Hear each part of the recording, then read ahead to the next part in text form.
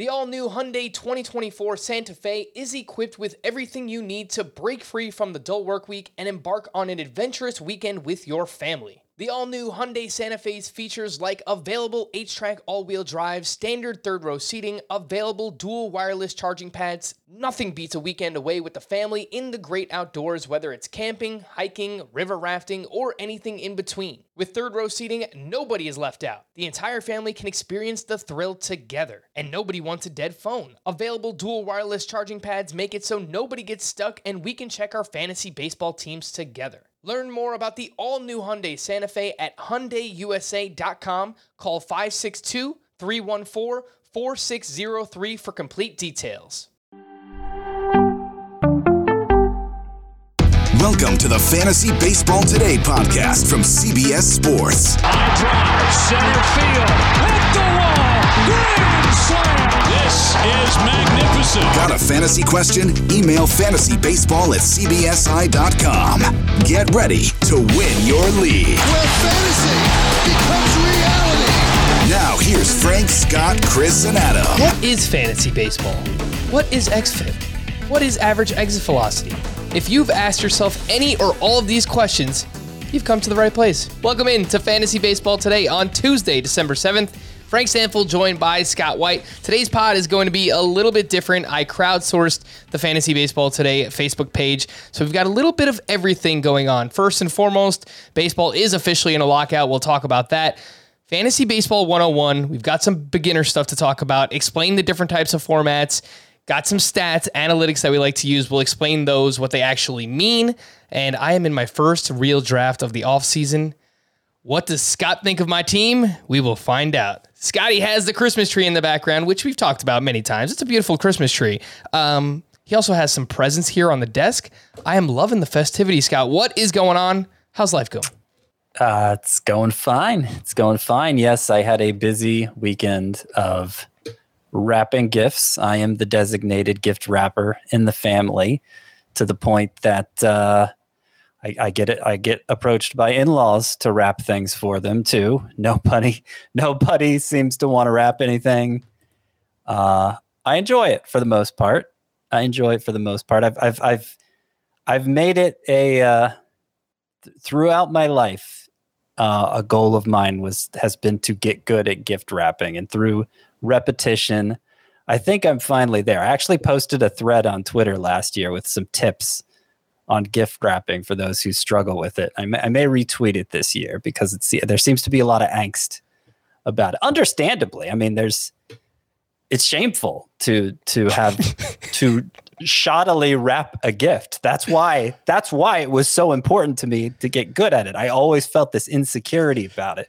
My dad was amazing at wrapping gifts. He'd always get it so tight with such sharp folds. Like, it really, I won't say this. I was going to say something that I won't say because there could be kids listening. That's right. Don't say it. But it really helped sell things. I'll just put it that way. All right. Yeah. I mean, my family is very good at it too. I am terrible, Scott. So I would be very interested in whatever thread you have to retweet. Honestly, my original first thought, as soon as you started talking about this, was like, can I send you my stuff? Like, legitimately, I'll just ship it to you. I'll pay you like whatever, $20 via Venmo. Shipping costs lately, Frank, but you probably don't want to do that. All right, so that's out of the question. But maybe I'm thinking right here on this podcast for our YouTube viewing audience, why don't we just have you wrap a gift? Like, show us how to wrap a gift on the podcast. Not today, but like, yeah, I don't have my supplies at the ready here. But yeah, maybe. Let's do it. It might. I'm not like quick about it. The thing is, I'm self-taught. Okay. So, you hear about these people who can do it really quickly or can do it with only 3 pieces of tape. I use a fair amount of tape. I think the tape helps to get that really tight wrapping. You need things held in place while you then move on to other folds. Mm-hmm. So I tend to use a lot more tape than probably an expert gift wrapper would use. I don't buy into the 3 pieces of tape mindset at all, but it's not like, it's not like there's a lot of excess tape on the outside. The extra tape that's used then gets covered over. Scott, So. I have a real feeling that anybody who is listening or watching this podcast is also not an expert gift wrapper and probably could use any advice that you have to offer. So I think we could have a little bit of fun with that and We could try that, before Christmas. So what else is going on anyway? yeah, I mean, nothing. I don't know. We're only in a lockout, so let's go right there. Let's go from Christmas to the Grinch. That Grinch, Rob Manfred. He held a press conference last week, Thursday morning, noting that the work stoppage was, quote, bad for business, while saying he was optimistic the 2022 regular season would still start on time. So we are officially, again, in a lockout. First work stoppage in baseball since the 1994-95 player strike. And what we need to know about this right now is that ultimately it doesn't really mean much. It matters, but it only really starts to matter for us once we get to like late January. If there's no traction or anything going on at that point or any signs of progress, then that's pretty bad because, February, obviously pitchers and catchers. And, the further we get into like February, then we're talking about, all right, well, like spring training might be delayed. We might be in danger of like losing some games. So it really doesn't matter right now, but like, we have to see something at some point. During a lockout, the owners quite literally lock the players out of club facilities, meaning no workouts are allowed. And I didn't really think much about this, Scott, until I saw a tweet from Jameson Taillon where he said, "Since MLB chose to lock us out, I'm not able to work out with our amazing physical therapists who have been leading my post-surgery care / progression. Now that I'm in charge of my own PT, what should my first order of business be? I'm thinking I'm done with this boot."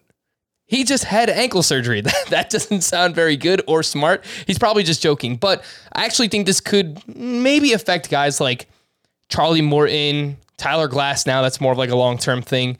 Guys that are rehabbing from surgery. So I hadn't thought of it before, and it could actually matter.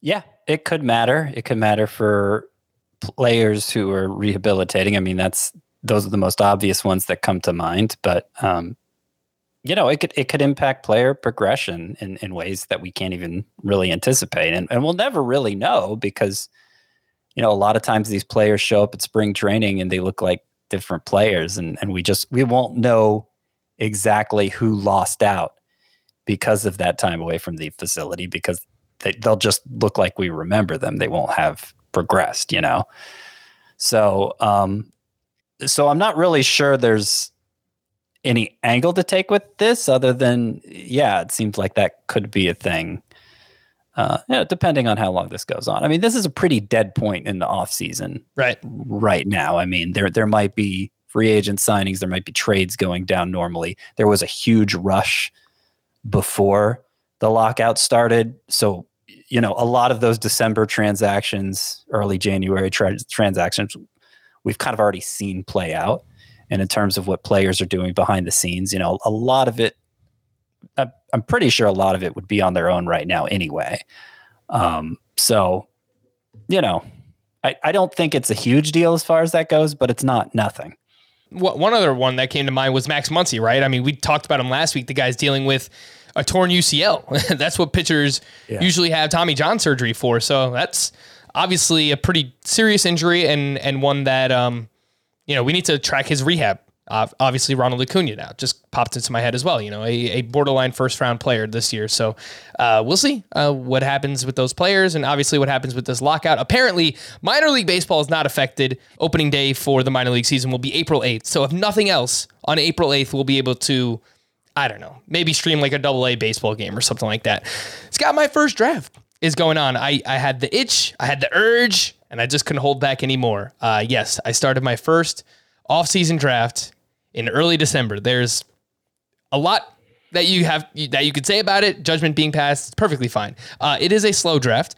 Everyone's allowed up to 4 hours per pick. It's a 15-team Roto League 5x5, and it is a draft and hold format. So basically 50 rounds worth of players, 50 times 15. That's, I'm no math whiz, but that's a lot of players. And in this format, there's no waivers, there's no trades. You just set your lineup each week. So I'm going to do a few of these throughout the offseason. They're nice to pass the time and see which players are moving up and down draft boards and tracking ADP and all this fun stuff. I have made 10 picks so far, Scott. So 10 of my 50 picks. I had the 10th overall pick in this draft. And I started my draft with Bryce Harper, in the first round. The very next 2 picks after I took Harper were Ronald Acuna and Mookie Betts. And my rounds 1 through 5 picks were Harper, took Max Scherzer in the second round, Sandy Alcantara in the third round.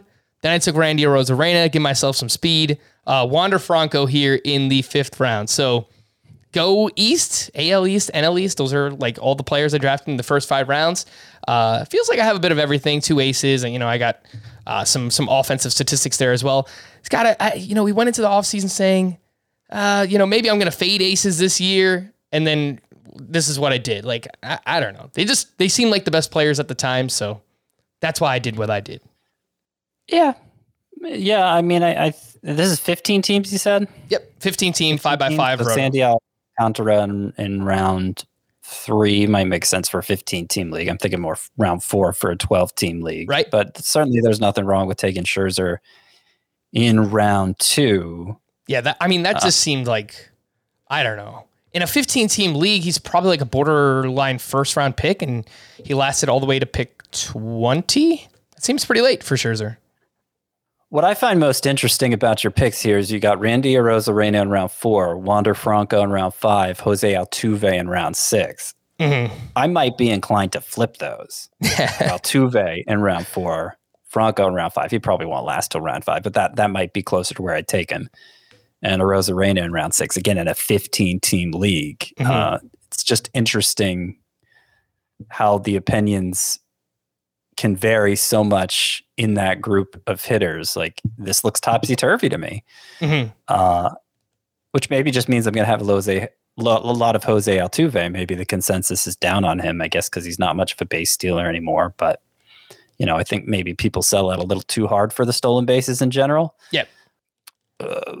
But maybe the bigger takeaway is just that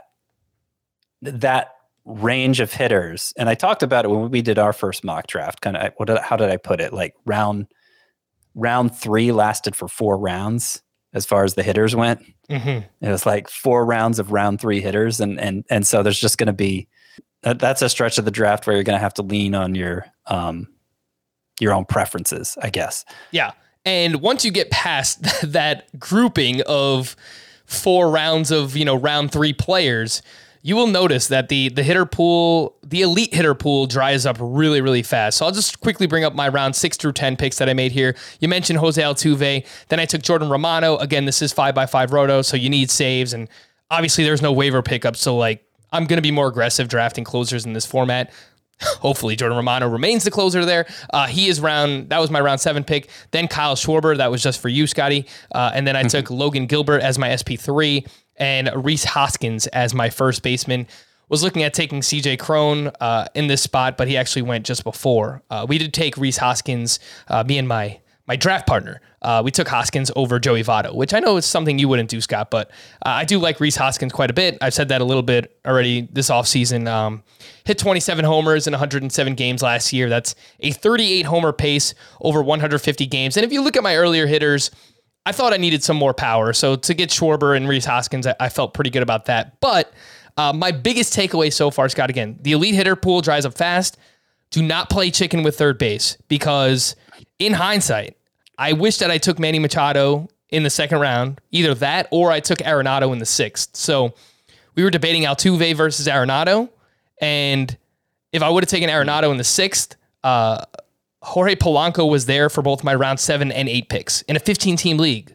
Like, I would have been perfectly fine with him as my second baseman. So obviously, this is hindsight, and that's why I do these drafts early, just to kind of figure out the player pool and stuff. But yeah, now I don't have a third baseman, and I think the best available is Justin Turner. And it's just I don't. Yeah, no, there's a big drop off after Arenado, unless you're really high on.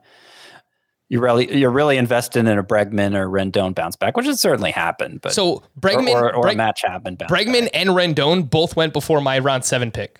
Yeah. So yeah. Did they go after Arenado? Yeah, so Arenado went, and then it was Rendon, and then it was Bregman. But I was kind of playing the ADP game because this early ADP said that Rendon's a round 8 pick. Someone took him in round 6. So if someone likes a player, again, it's like, you just kind of take the players that you prefer in that middle round range so far. So, third base is bad, man. It really is. Yeah, I mean, if Arenado keeps lasting to the round 6 I'll probably have a lot of Arenado because I think, while it's clear he's diminished outside of Colorado, he's still worth a 6th-round pick, especially when you factor in position scarcity. So I think, as much as I like the value of Altuve there, I agree with you that you need to shore up third base. And that first mock we did, which was a 12-team roto, I took Austin Riley at the end of round 3, which was earlier than I anticipated having, because I was fearful of of running out of third baseman. Now I think Arenado also went written in round 6 in that draft. I wasn't counting on that to happen, but then it happened here in this 15-team league too. So I think maybe Arenado is a name I'm going to have circled in round 6 if it keeps playing out this way. Yeah, and this was round 6 of a 15-teamer, Scott. So, maybe even in a 12-team league, you might be able to even get him in the 7th or 8th round, if that's how, the consensus is kind of forming around Nolan Arenado. And I realize many people listening to this podcast play in 10-team leagues and 12-team leagues. So I understand, 15-team, what I'm saying doesn't necessarily translate. Yeah. But we do have we're going to do a 12-team mock draft next week, and we'll talk all about it. So that would be more relatable. I actually have polled my Twitter following, which there's a lot of crossover. The majority of people who follow me on Twitter do so because of the podcast. And the number who play in 15 teams or deeper is very small. Yeah. I would imagine that is the case. The last point I wanted to make here, Scott, I don't know if you noticed this while ranking starting pitchers. I have not started the ranking process myself yet, which, all right, we're getting a little bit late here. Let's start it up, Frank. Mid-tier starting pitcher. Once you get past the top 25 or 30, it kind of feels like there's just one big blob. And not that every pitcher is necessarily the same, because they all do different things. I noticed there's some innings eaters and a Framber Valdez and a Marcus Stroman. You know what you're going to get out of those guys. There's some upside arms and a Logan Gilbert, someone I do like quite a bit, a Dylan Cease, someone like that as well. But it just kind of feels like no one differentiates himself, or no one excels in that group. No one leads the tier. It just seems like there's a lot of you're not sure who to draft first. Yeah. Taking into account upside, basically, downside, assurance. Yeah, no, I'm with you. We talked about that a little when we were doing the starting pitcher review / preview. I marked that cutoff at 30. At 30 is where I have Justin Verlander, who's a difficult player to rank, and usually I stick difficult players to rank at the end of tiers like that. So Justin Verlander's my number 30 pitcher. And after that, 31, who for me is Carlos Rodon, to 55, who for me is Patrick Sandoval. I feel like you could rank them in almost any order and not get much argument for me. Yeah. So why not just wait and take whoever falls the latest out of that group, right? Well, I was actually going to ask you, in light of that thinking, Logan Gilbert is my number 53 starting pitcher. So he's in that range. He's toward the end of that range, number 53 of 55. Yeah. And you took him as your 4th starting pitcher here in round... Third starting pitcher. Third starting pitcher in round 9? Yes. In a 15-team league. So do you happen to remember what number starting pitcher he was off the board in this draft? Number starting pitcher, I wouldn't be able to tell you that, but I can give you some players he went around. So drafted just ahead of him was Eduardo Rodriguez. Someone must have really liked him.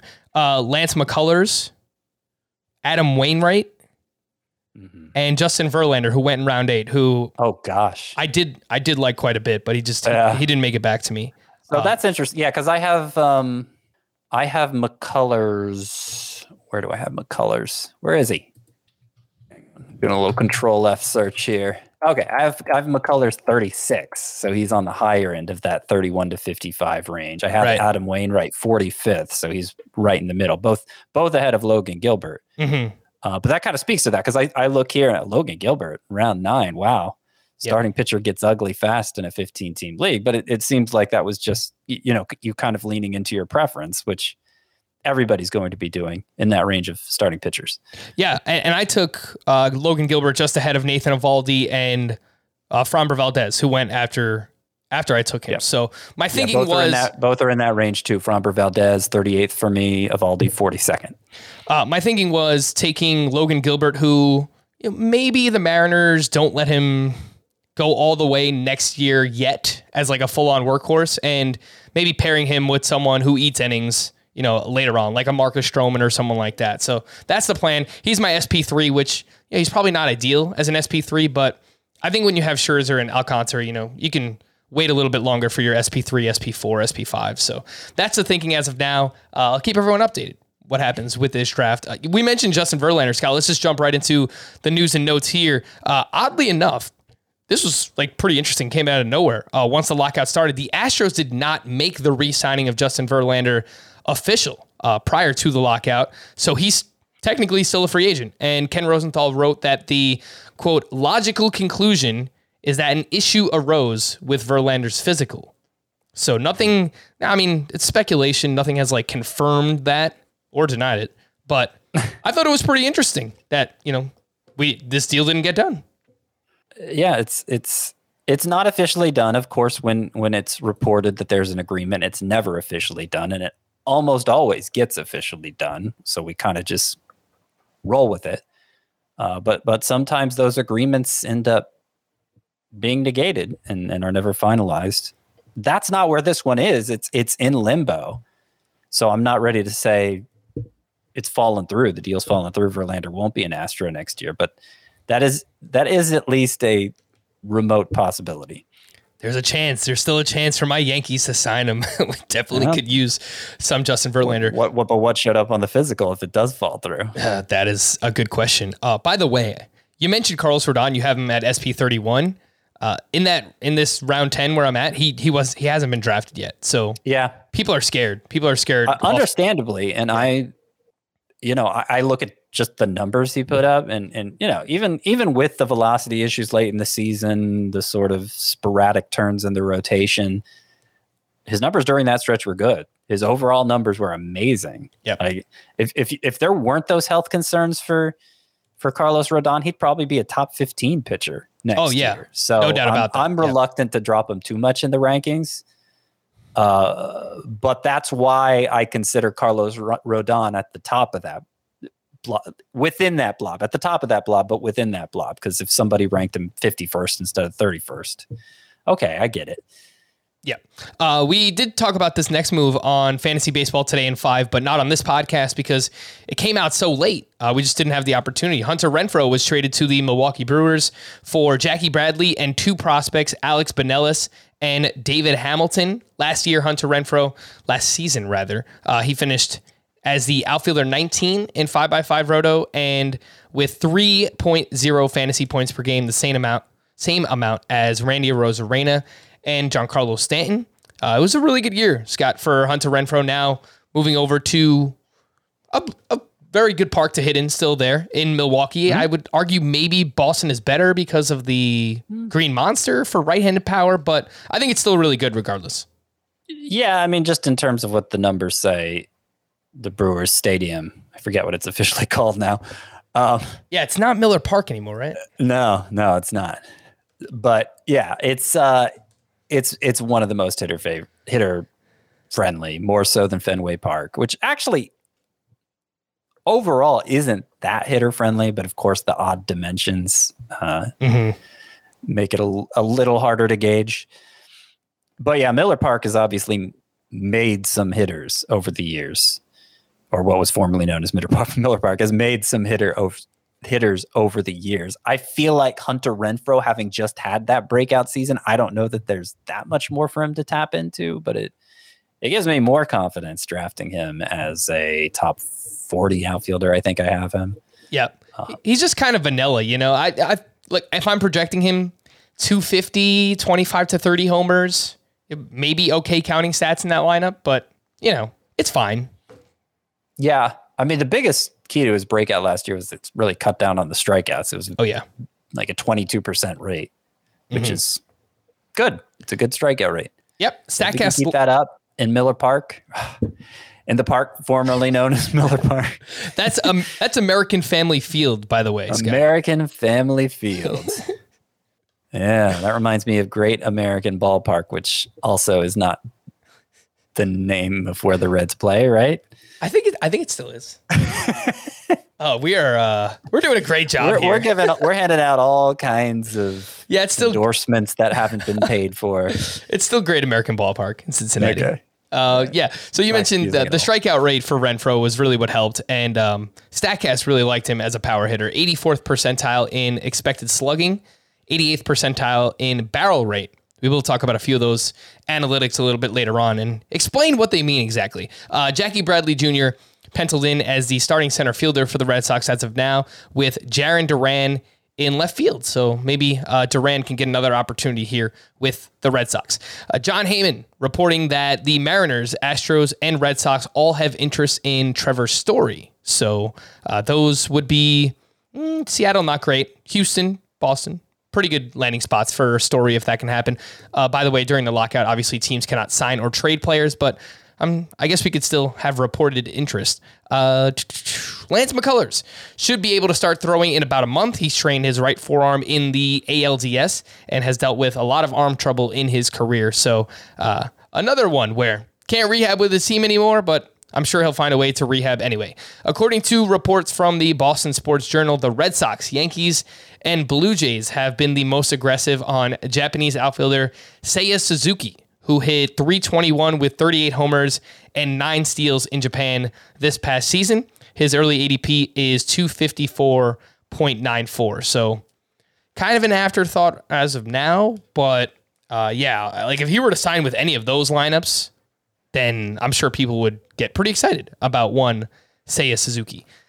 Last but not least, this is not really fantasy related, Scott, but maybe you have some opinions about Gil Hodges, Jim Kaat, Minnie Minoso, Antonio Oliva, who were elected to the MLB Hall of Fame by the Golden Days Era Committee.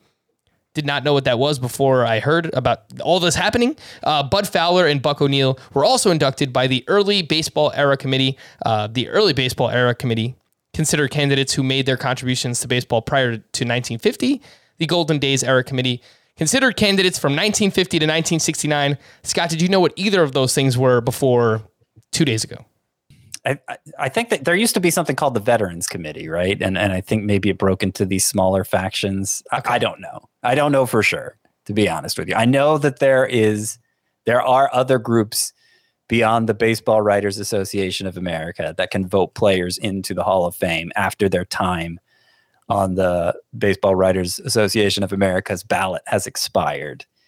Now, if you had asked me, if you had asked me going into this news, if Gil Hodges, Jim Kaat, Minnie Minoso, and Tony Oliva were already in the Hall of Fame, I could not have told you with great certainty.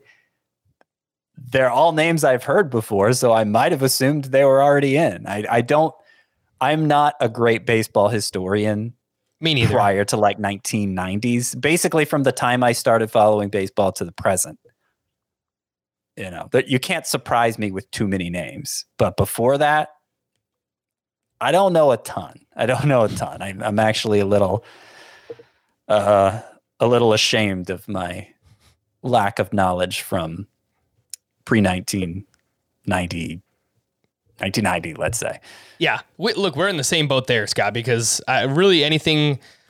Like, I know the names from the 90s and obviously, like, the early 2000s, that was, steroid era and a very popular era of baseball. But really, like, I don't know, 2005 to 2010, I mean, that's when I, like, really got into it. And then, obviously, from 2010 on, like, it's basically all I've done. But, baseball historian, I am not. A quick programming update. We will have another pod tomorrow instead of Thursday this week.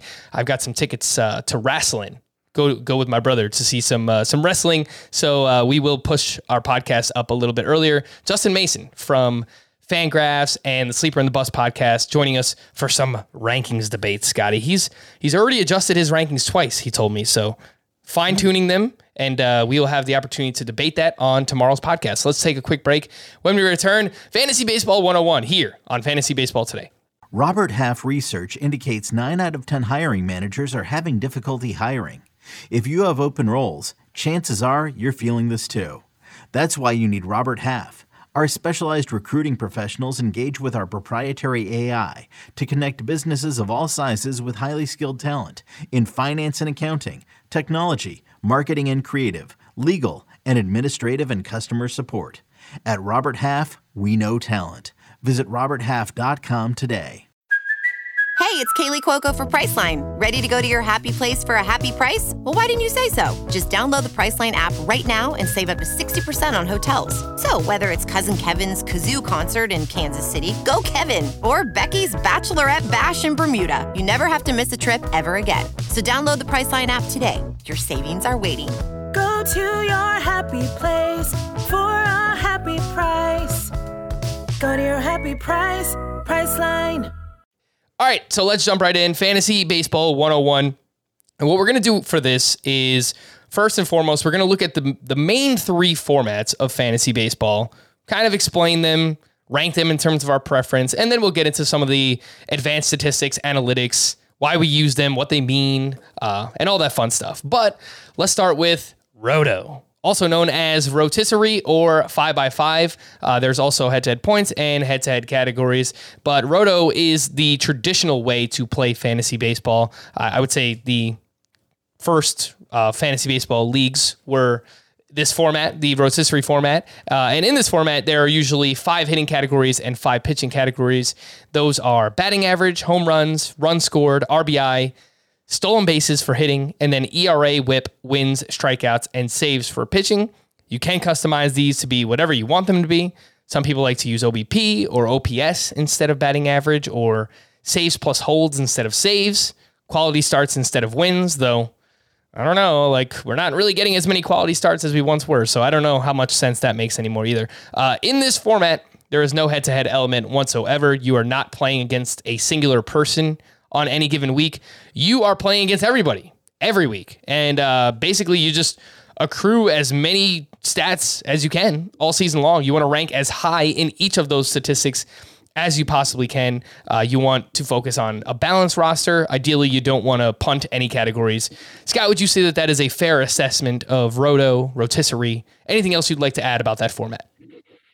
So the thing to really stress about Roto or 5x5, any category, any non-head-to-head category format like that, is that there are diminishing returns for your team's performance in each specific category, because you can have all the home runs in the world, but the most points you can get from your home run. You can have every home run hit in the majors that year, but the most points you can get from that home run category is 12, assuming you're in a 12-team league. If it's 15-team league, you could get 15 points. But it's just the number of points you get from that category is where your team ranks in that category. So you have to balance the categories. You can't.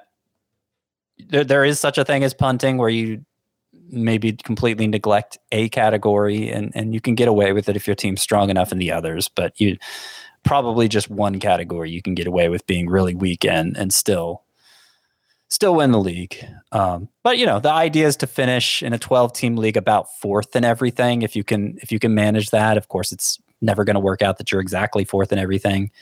But that would add up to 4th in everything would add up. Let's see. 9 points times 10, 90 points. 90 points is usually going to be enough to win you a 12-team Roto league. So that's one way to think about it. Yeah, I'm actually looking at our Memorial Magazine League from this past season, and Greg Lathrop won it with 92 total points. I'm not going to say where you finished, Scott. I finished 4th in this league. I was so bad for like majority of the seasons. Adam would always text me and mess with me and be like, this is the worst Roto team I've ever seen in my life. And then lo and behold, I passed him. I finished 4th. So nice little bounce back there. But yeah, that's what you want to aim to do. You want to finish top 4 in each category. So again, like building out a balanced roster. If you finish last in one category, you need to finish in 3rd place or better in all of the other 9 categories. So that's like a way to think about it. But again, balance is really the way that you want to go in the Roto / 5x5 rotisserie format. Head-to-head points. This is the format that is most like fantasy football. And I think it's the easiest to pick up if you're trying to play fantasy baseball for the first time. You earn fantasy points for different stats. For example, you get 1 fantasy point per single, 2 fantasy points per double, so on and so forth there. You get 1 point per RBI, 1 point per run scored, 2 points for a stolen base. For pitching, you get 1 point per out recorded, half a point per strikeout, and you get bonus points for quality starts, for example, gives you 3 points. You get 7 points for a win. You also get -5 points for a loss. And you can customize these point values to be whatever you want. So that's just the basic scoring format here on CBS. If you think that pitching is awarded too many points, then you can maybe lower a win to 5 points or 3 points or something like that, or just get rid of quality starts, whatever you want to do, or make it less than 1 point per out, something like that. So you could just customize it to be whatever you want it to be, though pitching has been known to be pretty dominant in this format. We'll talk about that a bunch before draft season, I am sure. Scott, anything that you'd like to add on the head-to-head points format? Yeah, just that it kind of came about because of fantasy football. It's based on fantasy football scoring, and it's more accessible to people who've played fantasy football for a long time, but maybe haven't transitioned over to fantasy baseball yet. I happen to prefer it. It's what I started with, but there are other reasons I prefer it. The idea that the example I gave in Roto, you could have every home run hit in the majors for that year and only get 12 points from home runs. Well, that doesn't matter in head-to-head points leagues. I mean, a home run is always worth the number of points it's worth. So you can construct your lineup in a variety of different ways. You're able to reward all those stats that aren't accounted for in a Roto league, like doubles and triples and walks and strikeouts. And so, you get different hitters who pop because of that. And I just think it gives a fairer assessment of players overall, and it's not as there's not such a narrow path to victory either. Of course, you have the head-to-head aspect, which keeps people interested deeper into the year because anybody who makes the playoffs has a chance. So there are a lot of points in its favor, but for fantasy baseball purposes, it's not the traditional format, and there's plenty of strategy to it, of course, but there isn't that balancing act that you get in Roto League that some people really enjoy. I don't think there's much. It really represents real baseball in any meaningful way, that balance that you get in Roto Leagues, but some people just enjoy that juggling act and miss it when they play in head-to-head points leagues. Let's be completely honest, Scott. Roto fantasy baseball is boring. It is not fun. It's not the fun way to play fantasy baseball. Completely. Everyone. I want to characterize it that way. That's a little harsh. It's preference. I understand it, but I look. If you're losing, it's easier to lose interest in Roto. Yes, because only the top team at the end of the season. Only that counts for anything. There's no playoffs, so you can't be fighting for 6th place or something in early August. It keeps head-to-head keeps more of the league interested for longer. Yes, but yeah, I mean, if you are in one of those top 3 teams in a close race in a Roto league, it's still plenty interesting in the end. At the end of the season, when those, when you're fighting for that top spot, but. Obviously, not as many teams are involved in that. And calling it boring. Look, all right, you're right, Scott. It was a little harsh. That's relative to head-to-head. I think for me, I'm with you. Like my preference is head-to-head points. Actually, a head-to-head points salary cap league, that's my favorite. Go out and get whatever players you want. It's my favorite way to play it. That's the format that Tout Wars is, and I guess there's no surprise why I performed well in it this past season. But yeah, I just think head-to-head points relative to Roto. I don't want any fantasy baseball purists coming for my head or anything and yelling at me. But I do think head-to-head points is more fun overall. I can't really imagine having a Roto league as your only fantasy baseball league. I feel like you'd be losing a lot of the experience. And I've never had that. I've never known that because I started as a head-to-head points player and, picked up other formats as I went along from there. So I've never known just, my Roto team, this is my fantasy baseball team for the year and whatever happens, happens. Yeah, that seems like it would be lacking something. And, I brought up the points that you made about Roto. I brought them up a while ago to Nando DeFino, used to be on this podcast. Actually, fun story. I met up with Nando last Friday. We were in the city, had a bunch of like escapades. It was a fun time. But I'm like, Nando, a walk doesn't matter in Roto. A double doesn't matter more than a single in Roto. A triple doesn't matter. He's like, what are you talking about? You're still getting on base. You hit a double, you're more likely to score a run. You're more likely to score some, drive someone in. Yeah, in theory, that's right. But like, in the grand scheme of things, like if you have a player on the, let's just say, I don't know, the Pirates who hits a lot of doubles, might not really matter, like you might not score a lot of runs. You might not get a lot of RBIs. So that was always my argument against him whenever he would say that, but yeah, alas. I've had similar discussions with Nando Tefino on this very podcast, if you want to dig up the archives. Ooh, maybe I would say maybe I'll look into that, but there's a lot going on this time of year. Football, baseball, we've got some stuff. Head-to-head categories, that's the last main format. This is basically a hybrid between the previous two formats that we've talked about thus far. You face one opponent each week. Instead of earning fantasy points for what your players do, you and your opponent accumulate stats in each of the 10 categories, which I mentioned earlier, or really however many categories you want to play with, 12, 14, 8. You really play with as many as you want to. If you have more home runs than your opponent by the end of that weekly scoring period, then you win that category. This is where things get a little bit interesting in head-to-head categories because there are two different ways to track standings in this format. Say you win 6 categories and you lose 4 against your opponent. You can either count those as one weekly win, or you can set it up where your weekly score keeps adding to your record each and every week. So, for example, you win 6-4 in week 1, you lose 4-6 in week 2. Your record after the first 2 weeks is now 10-10, which I actually prefer. I like playing it out. Otherwise, it would be 1-1 if you set it up the other way. Yep.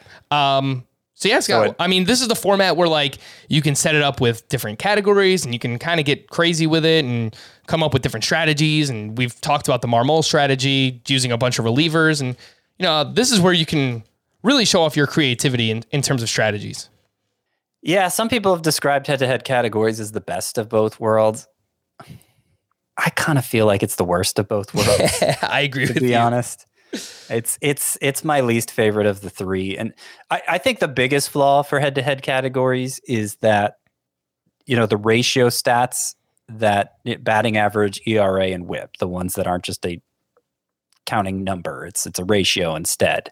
And those can get skewed pretty heavily in the sample of only 1 week. Mm-hmm.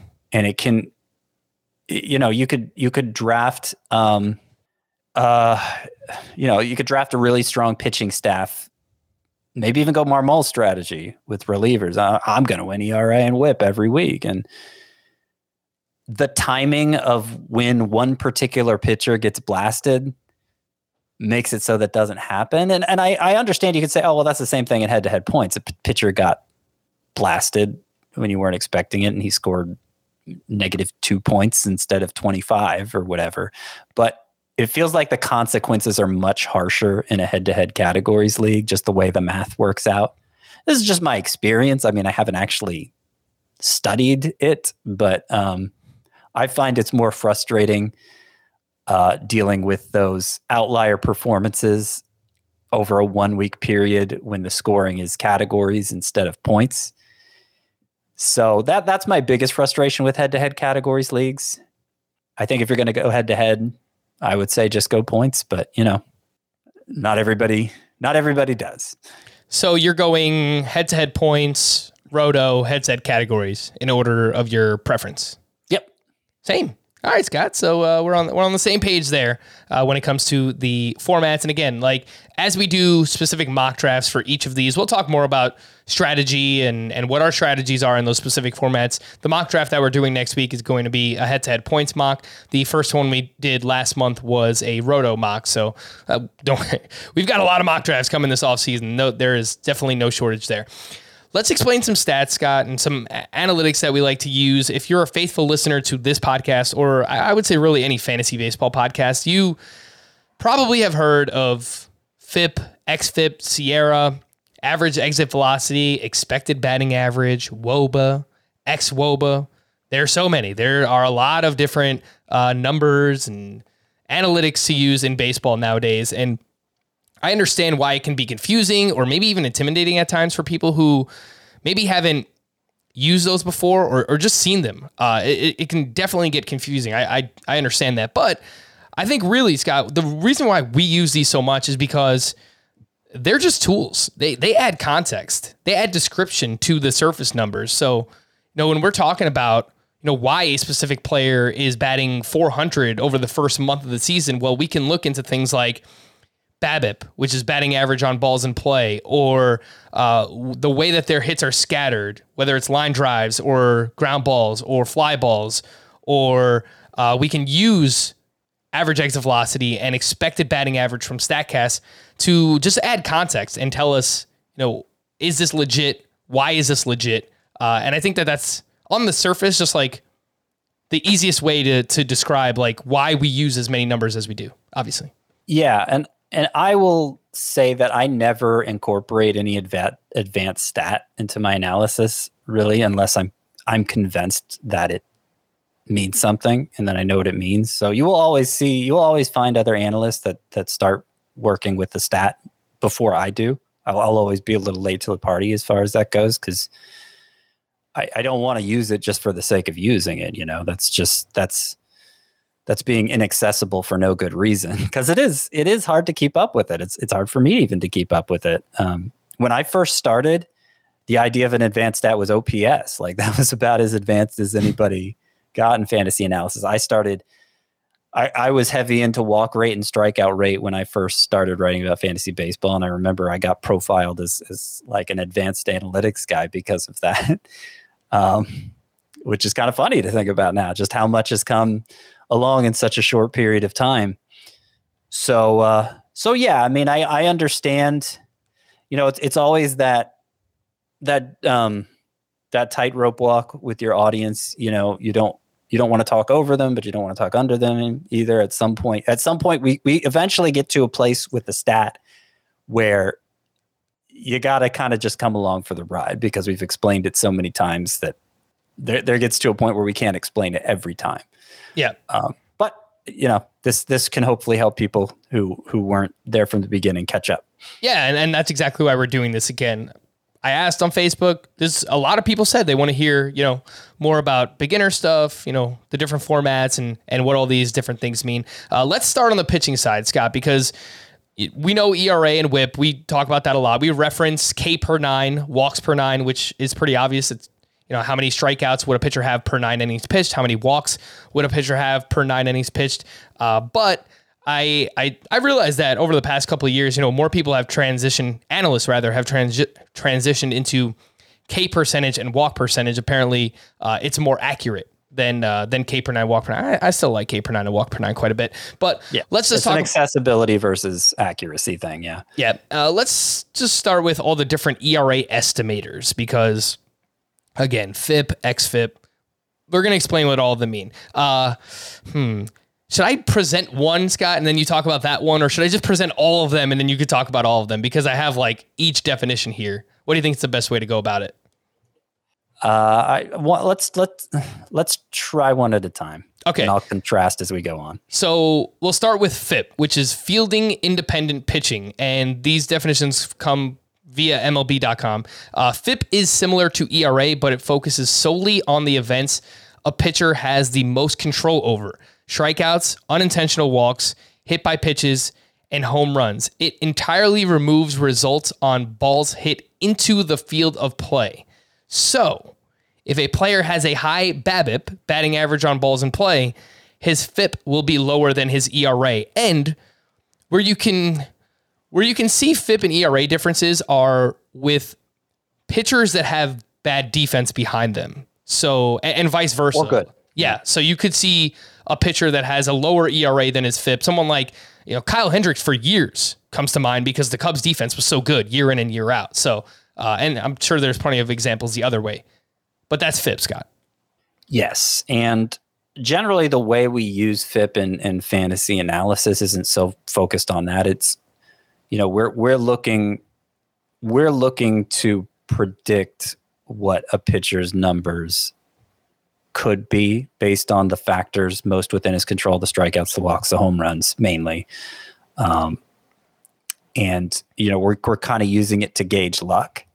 Okay, if his FIP is much lower than his ERA, chances are he's had some bad luck. Now, you do have to account for the defense when you're considering that, but over time, the ERA, as long as the walks, strikeouts, and home run rates hold, which, big if, but if they do, over time, the ERA is going to come closer to the FIP. Now, I used to lean on FIP a lot more than I do. I've transitioned more to XFIP during the juice ball era, basically. I transitioned more to XFIP because XFIP, the easy explanation for XFIP is that instead of home runs in the FIP formula, it puts fly balls in the FIP formula instead. And during the juice ball eras, home runs were being hit so easily by such light hitters to the point that basically every fly ball was at risk of becoming a home run, just in a broad sense.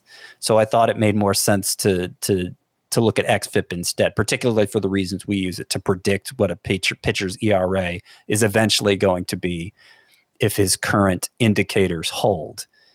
I still think XFIP is probably a better judge of that than FIP, but obviously with the way the ball has changed and batted ball tendencies are changing because of that, I could see switching more back to FIP if things continue to play out like they did in 2021.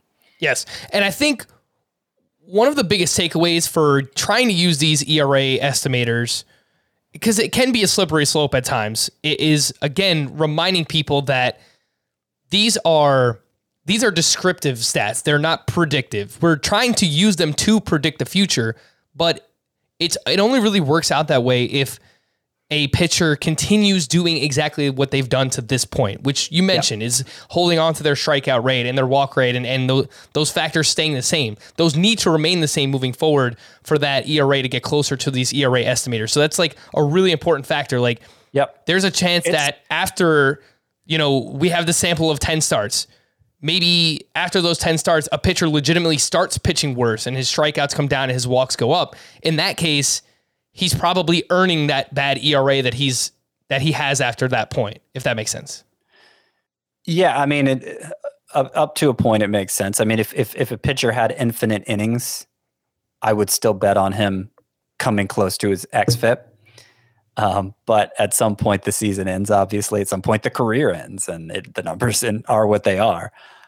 So it's kind of a theoretical exercise in that way. But yeah, I mean, they're more it's better than just using current ERA to predict future ERA. That is correct. Is looking at the factors a pitcher has more direct control over and predicting future ERA based on that. And generally, I do agree with what you said about if a pitcher has infinite innings, but there are some outliers, Scott. Like, sure, Andrew Heaney he's just bad, right? Like his xFIP is always going to be lower than his ERA because his home run to fly ball ratio is so high. For someone like Andrew Heaney, he just gives up a lot of home runs. And like we have enough of a sample size now where we can say his home run to fly ball ratio is always going to be higher than league average, unless he changes something, which to this point he has not figured out how to change. The Dodgers are willing to bet otherwise, and God. I'm unwilling to bet against the Dodgers. So otherwise, Scott, I might have agreed with you. Don't do this, Scott. Don't do this. I'm not ready to pass judgment on Heaney yet. All right. A few more ERA indicators that I'll quickly mention.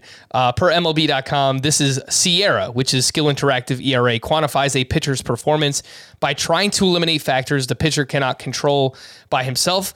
But unlike a stat such as XFIP, SIERA considers balls in play and adjusts for the type of ball in play. So if a pitcher has a high XFIP, but has also induced a high proportion of grounders and pop-ups instead of line drives, his SIERA will be lower than his XFIP. Technically, SIERA is the best of the three, Scott, because like it takes XFIP and just builds off of it. So I've gravitated more towards SIERA and expected ERA over the past couple of seasons myself. Yeah, I think it might be a little too granular because for prediction purposes, right? Yep. Not for explanatory purposes of what happened. it's a fine line between a pop-up and a home run at times. Yeah. And I think maybe Sierra overemphasizes that for prediction purposes again. Okay. I don't use Sierra much at all. Okay. The results tend to be a lot like XFIP. Those two numbers for most pitchers are very similar, XFIP and Sierra. Occasionally you'll see one that's maybe half a run difference, but very rarely. And all of these that we're talking about, you can find over at Fangraphs.com, FIP, XFIP, Sierra, and they have included the StatCast numbers now as well. But specifically, if you go to BaseballSavant.com, that's where you can find like a plethora of different StatCast data. And if we're talking about StatCast, xERA is their main ERA predictor, which basically tells you what a pitcher's ERA should be based on the quality of contact that he's allowed. There's like more to it than that, but that's kind of like the gist of it. So well, that's true for basically all the StatCast stats. So most of the X stats, the stats with an X in front of them, obviously not XFIP. X just stands for expected in the analytics world. But a lot of those X stats that we cite, XBA, XSlug, XWOBA, those come from StatCast, and all of the StatCast stats are based on this video system they've designed where that gives a probability for every batted ball. And I've found, specifically xERA, of these ERA estimators, I've found that it's the most accurate at explaining what's already happened. Okay. But my experience with xERA is that it's not particularly accurate at explaining what's to come. I still trust XFIP for more than that. And I could have my mind changed on that if somebody has compelling research. But that my experience with xERA is really good at matching ERA, not the best at predicting ERA. A few other pitching stats that I like to use on Fangraphs: swinging strike rate, K minus walk percentage.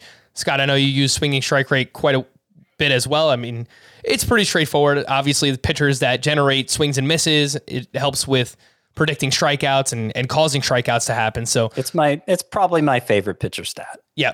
K minus walk percentage, I've really come around on though the past couple of years, which, it's obvious, right? Like it's K to walk ratio, but it's in percentage form. So obviously a higher K minus walk percentage is better. And it's generally pretty predictive for pitcher performance. On the hitter side of things, we don't have much time left, 5 minutes here, but I'll talk about what I like to use on Fangraphs. Let's just start with Fangraphs rather. That's where you could find specific batted ball percentages: line drive rate, ground ball rate, fly ball rate, hard hit percentage, home run to fly ball ratio. And again, each of these help us tell a hitter's story. So if they're hitting the ball hard and hitting the ball in the air quite a bit, they have a lower home run to fly ball ratio than their career mark. That tells us that they are likely due for regression in terms of, yes, more of those fly balls are going to start to go out. If they continue to hit the ball the way that they have to this point. Again, it's not necessarily predictive unless they keep hitting the ball that way. So those are the things that I like to look at over on Fangraphs, Scott.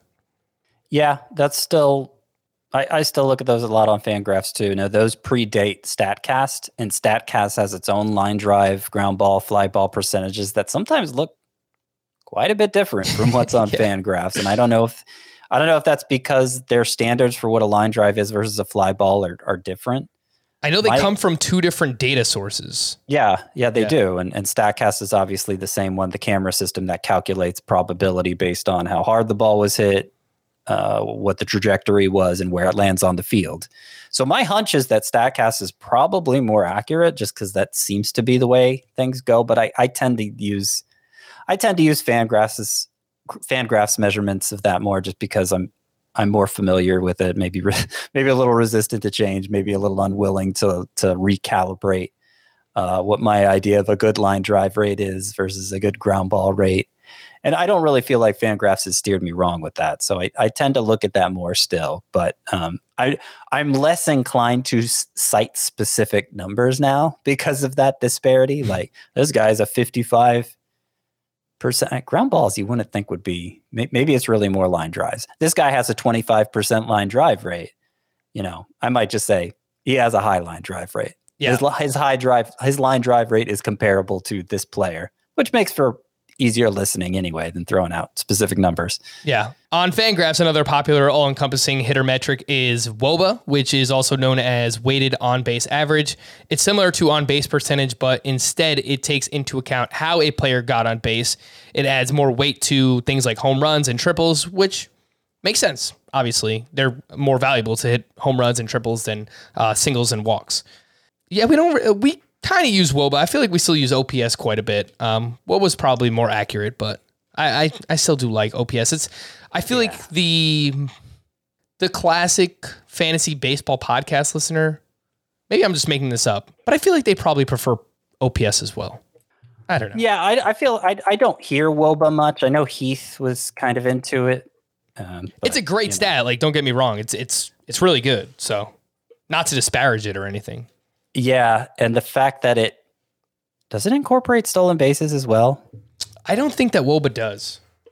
It doesn't look like in this description here it does. I was led to believe it does. Clearly I haven't worked with WOBA that much. I haven't felt like it was necessary to. Fangraphs implementation of WOBA doesn't include stolen bases. Okay. Yeah. Quickly on the StatCast side of things, which is just growing in popularity year over year, and rightfully so. I mean, this is probably the most accurate data that we have. I think that we're still learning more about it, but based on everything that you've said, Scott, like literal cameras in stadiums that are telling us based on how this ball was hit, this is how often it would fall for a hit. It doesn't always happen that way. Like we know, like baseball's a very unpredictable sport. Like someone probability. I mean, someone can hit a 110 mile per hour line drive. If it's right at the center fielder, it's right at the center fielder. Like that's just, it is what it is. But you can go to any player's StatCast page over on baseballsavant.com and you could find all of this data that we talk about constantly. And we don't have enough time here to explain each one of them, but a lot of them are, I would say, kind of straightforward, right? Like average exit velocity is how hard you hit the ball on average, how hard it's coming off the bat. Max exit velocity, your hardest hit in terms of exit velocity all season long, that's your max exit velocity. And then expected batting average, expected slugging percentage, expected WOBA, those are all just based on your quality of contact. So again, that just goes back to like everything else that we've said. I don't know if there's anything that you'd like to add on the StatCast hitter side of things. There is. Sneak peek into what will be a change in my analysis that you've probably already heard if you listen to every episode. In the past, I haven't focused that much on exit velocity for hitters, cited on occasion. But the reason for that is because I feel like that's a measure of skill, exit velocity, average exit velocity, peak exit velocity, how hard you hit the ball. That didn't necessarily match up with result during the juice ball era. Home runs could be hit by all variety of hitters. Obviously more exit velocity helped, but it wasn't a clear correlation between those two stats. And I think last year with the introduction of the deadened baseball for at least some percentage of the time, that skill became more tied to the result, to the point that players who aren't delivering those premium exit velocities did seem to suffer in the home run column quite a bit more. I'm thinking guys like DJ LeMahieu, Gleyber Torres. I'm sure I could think of some non-Yankees too. I was going to say, why don't you just name all the Yankees, Scott? I pretty much noticed that across the board in, doing all the research that I do to come up with my rankings for next year. So I feel like moving forward, if baseball sticks with the 2021 model of the ball and introduces it more consistently and uniformly than they apparently did in 2021, as recent reports have indicated, then that will even be a bigger issue going forward. So I may emphasize that more for hitters, especially in 2022 than I did in 2021. Yeah, I think that makes a ton of sense. Alex Bregman, someone that stands out in that category of, would hit a lot of home runs, but didn't necessarily hit the ball hard. So we have to learn more about the baseball. I don't know for sure that anyone's going to know what's happening with the baseball before the season starts. Maybe it's part of the CBA. That is yet to be determined. But yeah, this podcast was a little bit different. Actually, I had a lot of fun talking about this stuff and kind of learning about it a little bit more myself as well. So let us know. Tweet at us, email us in. Tell us, if this was helpful enough for you, and maybe it's something we kind of revisit every offseason to help not only you guys out, but I think help us out a little bit as well. For Scott, I am Frank. Thank you all for listening and watching Fantasy Baseball today. We'll be back again tomorrow. Bye-bye.